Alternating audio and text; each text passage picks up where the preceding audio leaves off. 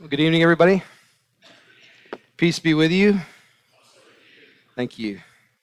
My name is Dodds, and as Brandon said, I'm the pastor of parishes and equipping. And what that means really is that I oversee the health, training, assessment, and resourcing of our parish families. And like Brandon said, I love talking about parishes. So if you're up for it, come grab me after the. Well, don't grab me after that's aggressive. But come talk to me after the gathering.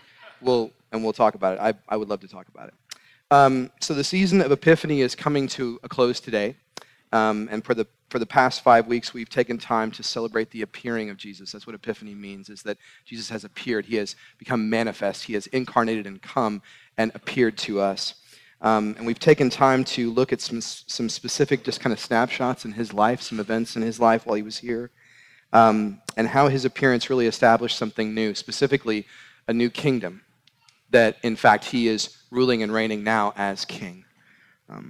And today we're going to look at his transfiguration, which is one of the more miraculous things that Jesus ever performed, because it highlights Jesus as a very significant figure.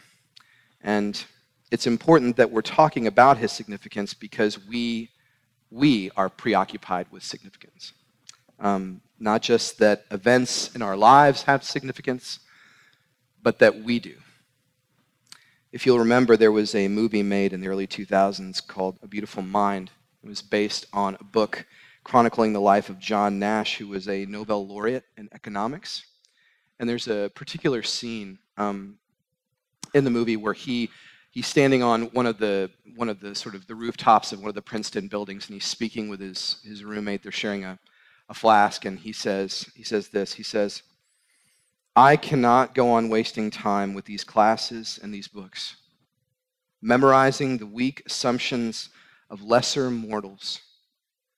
I need to look through to the governing dynamics to find a truly original idea. It's the only thing, it's the only way that I'll ever distinguish myself. It's the only way that I'll ever matter." And we feel that way too. Because John Nash's articulation of this in particular is not just his own view, but his confession is our confession. I need to be this. If I can become this kind of person, then I'll be someone. If I can be this kind of mother, if I can be this kind of friend, if I can be this kind of employee, if I can be this kind of spouse, if I can love in this way, if I can work hard like this, then I'll be someone. See, the need for significance is the steady hum beneath all of our actions. It's the reason that we do anything, is because we want significance and acceptance. And you tailor it down to the smallest thing that you do, and I can tell you, you look at it, why am I doing this? Because I want to matter. I want to be significant, even if it's in a small way. One theologian said it this way. He said, "I find in my heart an insidious desire to be recognized and applauded. I work hard. I have natural gifts. And I want people to notice this and say something to me and to the people around me so that they will know how glorious I am." It's pretty real. The Bible, though, has something to say in response to this need in our text today. Now, the events leading up to the Transfiguration are very interesting because Jesus' fame has been growing. Notoriety has been growing. People have been following him. King Herod has his eye on him. The Pharisees, who are the religious leaders of the day, have their eye on him. The disciples have been called. They are following him. So he has this huge amount of popularity that's just continuing to grow. And even leading up to the Transfiguration, we see he heals a blind man, he heals a deaf man, he takes a small amount of food, and he feeds 4,000 people. And as he's walking with his disciples and all of this attention is being paid to him, he says, "So who does everybody say that I am?" And the disciples say, They actually think that you're a dead prophet reborn. Maybe your curiosity about Jesus is growing as well. See, the same account of the transfiguration that we're going to read about is paralleled in the Gospels of Matthew and Luke. And I found it interesting in looking in John that there's not an account of the transfiguration. Because John is up there on the mountain with Jesus. But I think if you look at John 1, you'll see that the transfiguration had an effect on John. Because it is a chapter of worship, of seeing Jesus as the light, as the Word that became flesh and dwelt among us. So tonight, what we're going to do is we're just going to look at three things. We're going to look at inglorious us. We're going to look at glorious Jesus. And then we're going to look at glorified in Christ. Now, before we look directly at Jesus, let's take a look at the text and the people in it, take a look at ourselves, and ask some questions. And it's important as we get into this that we define the word glory, because we're going to be mentioning it a few times, and I want us to have this as a working definition so that we know when we use this word what we're talking about. The word glory means honor, reputation, meaning, and significance. And it conveys, if this helps you, it conveys what is permanent versus what is fleeting, what is substantial versus what is insignificant, what is important versus what is unnecessary, and what is real versus what's an illusion.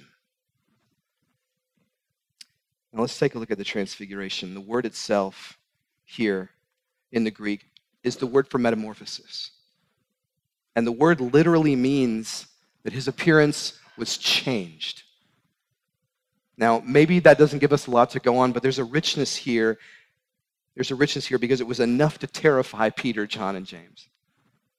Peter's account reads like this in 2 Peter 1. It says, "We were eyewitnesses of his majesty, for when he received honor and glory from God the Father, and the voice was borne to him by the majestic glory, we ourselves heard this very voice borne from heaven, for we were with him on the holy mountain." The transfiguration itself, if we look at the other accounts in Matthew 17 and in Luke 9, we get a little bit more of a picture that his face was altered, that it shone like the sun, that his clothes were as white as light, that they were beyond bleached. And this is important because, as one commentator says, in the Old Testament, the glory of God was always represented by brilliant light.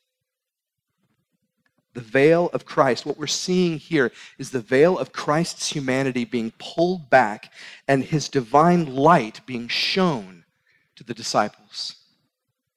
This light, this radiance, this tangible glory of God is coming from Jesus himself. It's a confirmation of Peter's confession when he asked the disciples, "Who do you say that I am?" And Peter says, "You are the Christ. You are the one that we've been reading about. You are the one that we've been waiting for. You are the Messiah." So with that in mind, just a little bit of, okay, this is the transfiguration. Something miraculous has happened. The glory of Jesus is being shown. We know that God showed his glory through light in the Old Testament, so there's connection there. It's terrifying. It's overwhelming. But what is everybody else doing on the mountain? Why is Moses there? Why is Elijah there? Why are the disciples there? Because James, John, and Peter were regularly chosen to join Jesus. He pulled them in regularly, this intimate group of three men. And it's honestly more probable that they felt favored and were seen as such from other people, even other disciples, that they were favored. They had maybe a particular honor and worth that other people didn't have. And in Matthew's gospel, it was actually, interestingly enough, it was John and James that were wondering who would sit next to Jesus in heaven. Who's going to hold a wonderful place of honor with this man? Well, John and James are jockeying for position. But even though they had seen the glory of God before them on earth, even though they had seen this glory, they're going to want to jockey for position with Jesus later. And it just shows you that even when they were in the presence of the glory of Jesus, that it wasn't enough for them. Moses and Elijah were Jewish heroes, glorious in everyone's eyes.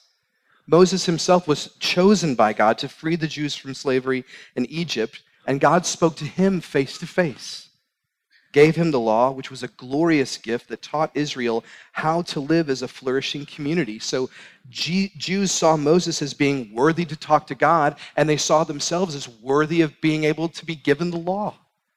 They saw themselves as glorious. So here we see the disciples maybe seeing themselves as glorious, who's going to sit at the left and right of Jesus, and Moses being seen as, that's why God loves us, the Jews, is because he gave us a messenger and he gave us the law. We're better than other people. We're more glorious than other people.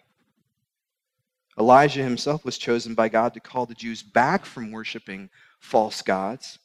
And he spoke to God too on a mountaintop, witnessed God's glory. And he himself called fire down from heaven, raised a person from the dead, and was carried off to heaven in a chariot of fire. Didn't actually die. And if you look at Malachi, the Jews were looking for Elijah to come back, so that's why they thought that Jesus was Elijah reincarnated. But honestly, this was not enough glory for them either. Elijah, Moses, and the disciples. See, what the Bible is doing here is it's telling us that we're made to hunt down glory. We're made for it. We're built for it. We need it. We want to chase it. We want to find what's amazing. We want to find what is amazing and crown it the most amazing thing in the world. It's why we have things like red carpet. It's why we have things like Yelp. Because we want to say, like, this was the best thing I ate. That was the best dress. It was the most beautiful dress that we've ever seen. I know that may be funny, but really, if we look at our motivations, what we're chasing is we want to look at something wonderful and say, that is the best. But oddly enough, in chasing glory, when we do become what we desire, when we do become that wonderful mother, when we do become that wonderful spouse, when we do operate as a wonderful, loving person, when we do work incredibly hard, the significance really is just a shadow. And then we get into it and we realize that that shadow is actually, oh, it's something else. Okay, now I have to go after this. And before you know it, we're chasing shadows round and round, hoping that one thing will finally satiate our need to say, that is the most glorious thing. But the reason that this breaks down is really because, number one, we search for it in ourselves. We truly think that we just need to keep striving to attain significance, or we need to keep digging into ourselves to reveal the underlying perfection that's deep down in us, that wonderful, wonderful center of ourselves that's more glorious than anything in the world. But in that pursuit, what we end up is we end up kind of manic, don't we? Because we find wonderful things and we find awful things, and we do really good work and we do really poor work, and we love people really well and we love people really poorly, and we find ourselves thrown from misery to elation back and forth, and it wears us out. I think we search for it in other things and other people, but we find that our need is greater than what can be supplied because people fail us. Things like money turn on us, and when we don't get the significance, the glory that we need, we end up hating the thing that failed our experience, or we hate ourselves for ever trusting it. Even when we do land the promotion, receive the acknowledgement, that little shot of dopamine that comes in, it's never enough. It lasts as long as a stick of gum. And we're hungry and yet repeatedly malnourished by empty plates that promise much and deliver never. But it goes beyond our work. It goes beyond relationships and titles and achievements. It reaches even into what we're associated with. Think about the happiness and elation that every single Patriots fan felt most recently. I did not share in that at all. But that reveals something about me. It's this, that if we can just be associated with what's wonderful, That's my team. My team won. I get to share in the victory. Well, I discovered Radiohead first. I was at the first concert. I was there when they were no one. And now everyone likes them, so I don't like them anymore.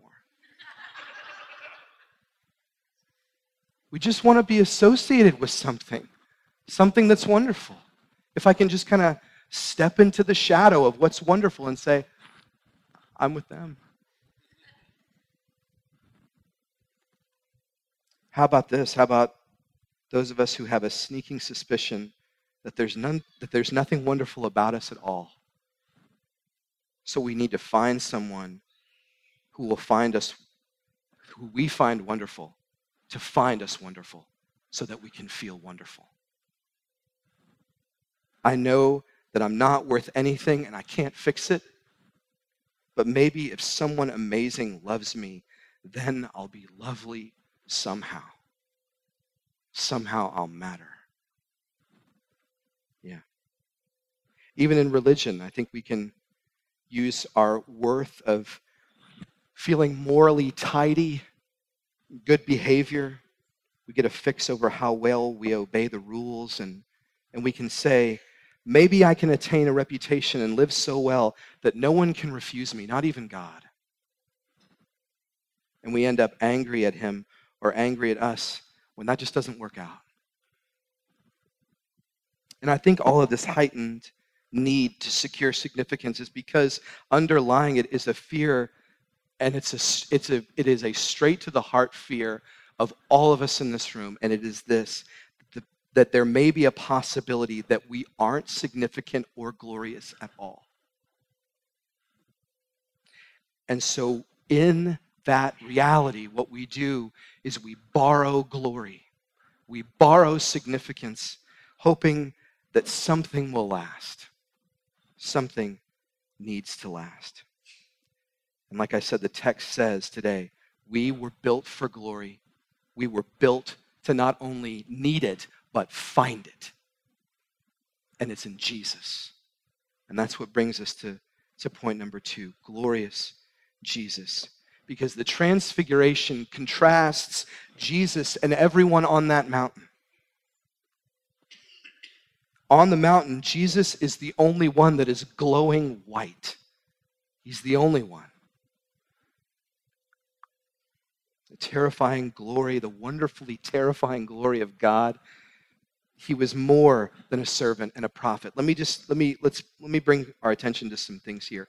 Moses led Israel out of slavery in Egypt. Jesus leads the world out of slavery of sin. God said, "This is my beloved son," more than a servant, more than a messenger, my son. He was the greater Moses. Elijah commanded fire to come down from heaven. Jesus is God come down from heaven. God said, listen to him. The fullness of God dwelt in Jesus. He was the greater Elijah. He was the true prophet. Because he followed the law and did all that his Father commanded him, he is the greater disciple. Peter offered to build tents to house Moses, Elijah, and Jesus. But in the transfiguration, Jesus says, I'm the greater tent. I'm the mountaintop. I'm the place of worship. I'm the place of glory. He is the image of the invisible God, the firstborn of all creation. For by him all things were created in heaven and on earth, visible and invisible, whether thrones or dominions or rulers or authorities. All things were created through him and for him, and he is the radiance of the glory of God and the exact imprint of his nature. And though he was in the form of God, he did not count equality with God a thing to be grasped, but emptied himself by taking the form of a servant and being born in the likeness of men, and being found in human form, he humbled himself by becoming obedient to the point of death, even on a cross. God has shone in our hearts to give the light of the knowledge of the glory of God in the face of Jesus Christ. Jesus is the image of God the Father. He is the beginning. He is the radiant glory of God, and yet he emptied himself on the cross. And this is what he did. In emptying himself on the cross, he became everything that was inglorious about us, so that in him we would be glorious to the Father. Moses brought the law, Jesus fulfilled it. Elijah brought down God's judgment, Jesus absorbed it. All the significance we have been striving to secure was secured completely in Jesus. And I love the way that verse 8 reads, and suddenly, looking around, they no longer saw anyone with them but Jesus only. He's the only one. He's the only one left. He's the only one with glory. Now here's where everything changes. Verse 9,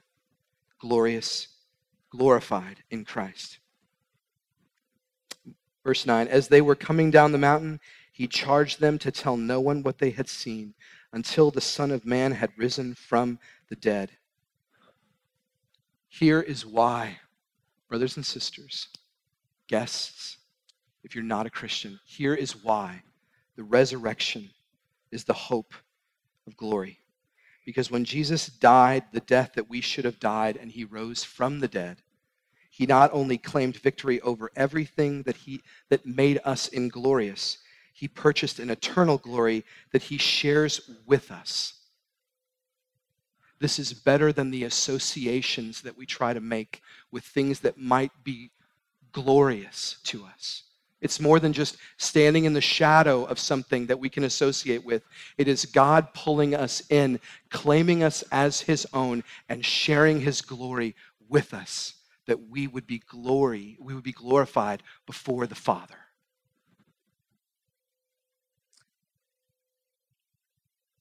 In Christ, we are no longer inglorious. We are beloved sons as he is. We are chosen as he is. God is well pleased in you as he is in Jesus.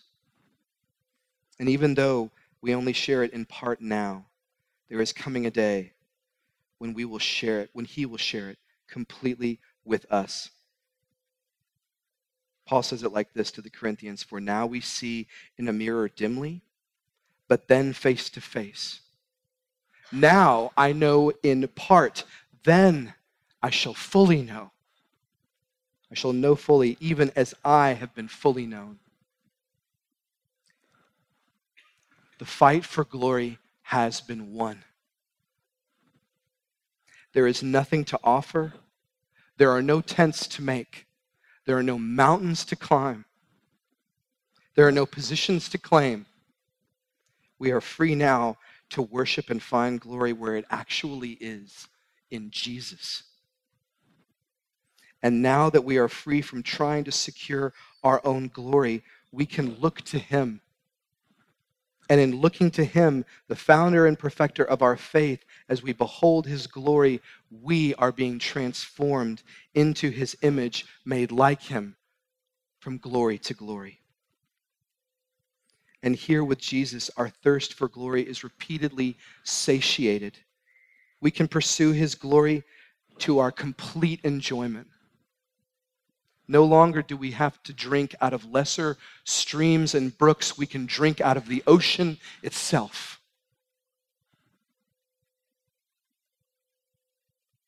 That's why the resurrection is so glorious, because we don't have to fall into pessimism and say, there's no glory, life's hard, life stinks, and that's it. But we don't have to fall into a naive camp either and say, I don't understand why everything keeps failing. We can fall accurately in being hopefully and gloriously optimistic in Jesus. I want you to hear this. You don't have to be a great anything to stand in glory. You don't have to be a great anything to stand in glory if you are in Christ. There is nothing left to secure. in Christ, because he is glorious, you are glorious before the Father. As a mother, as a friend, as an employee, as a spouse, as a parish leader, as a parish member, as a pastor.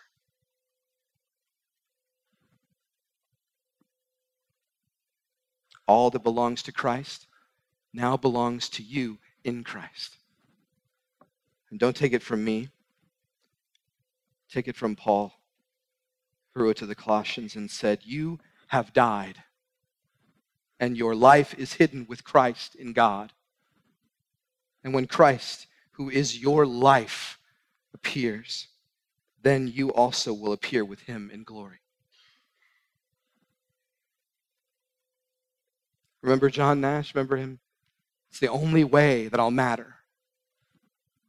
And in Jesus, we more than just matter. We find rest from borrowing glory and finally rest in the forever purchased glory of Jesus. Let me pray for us.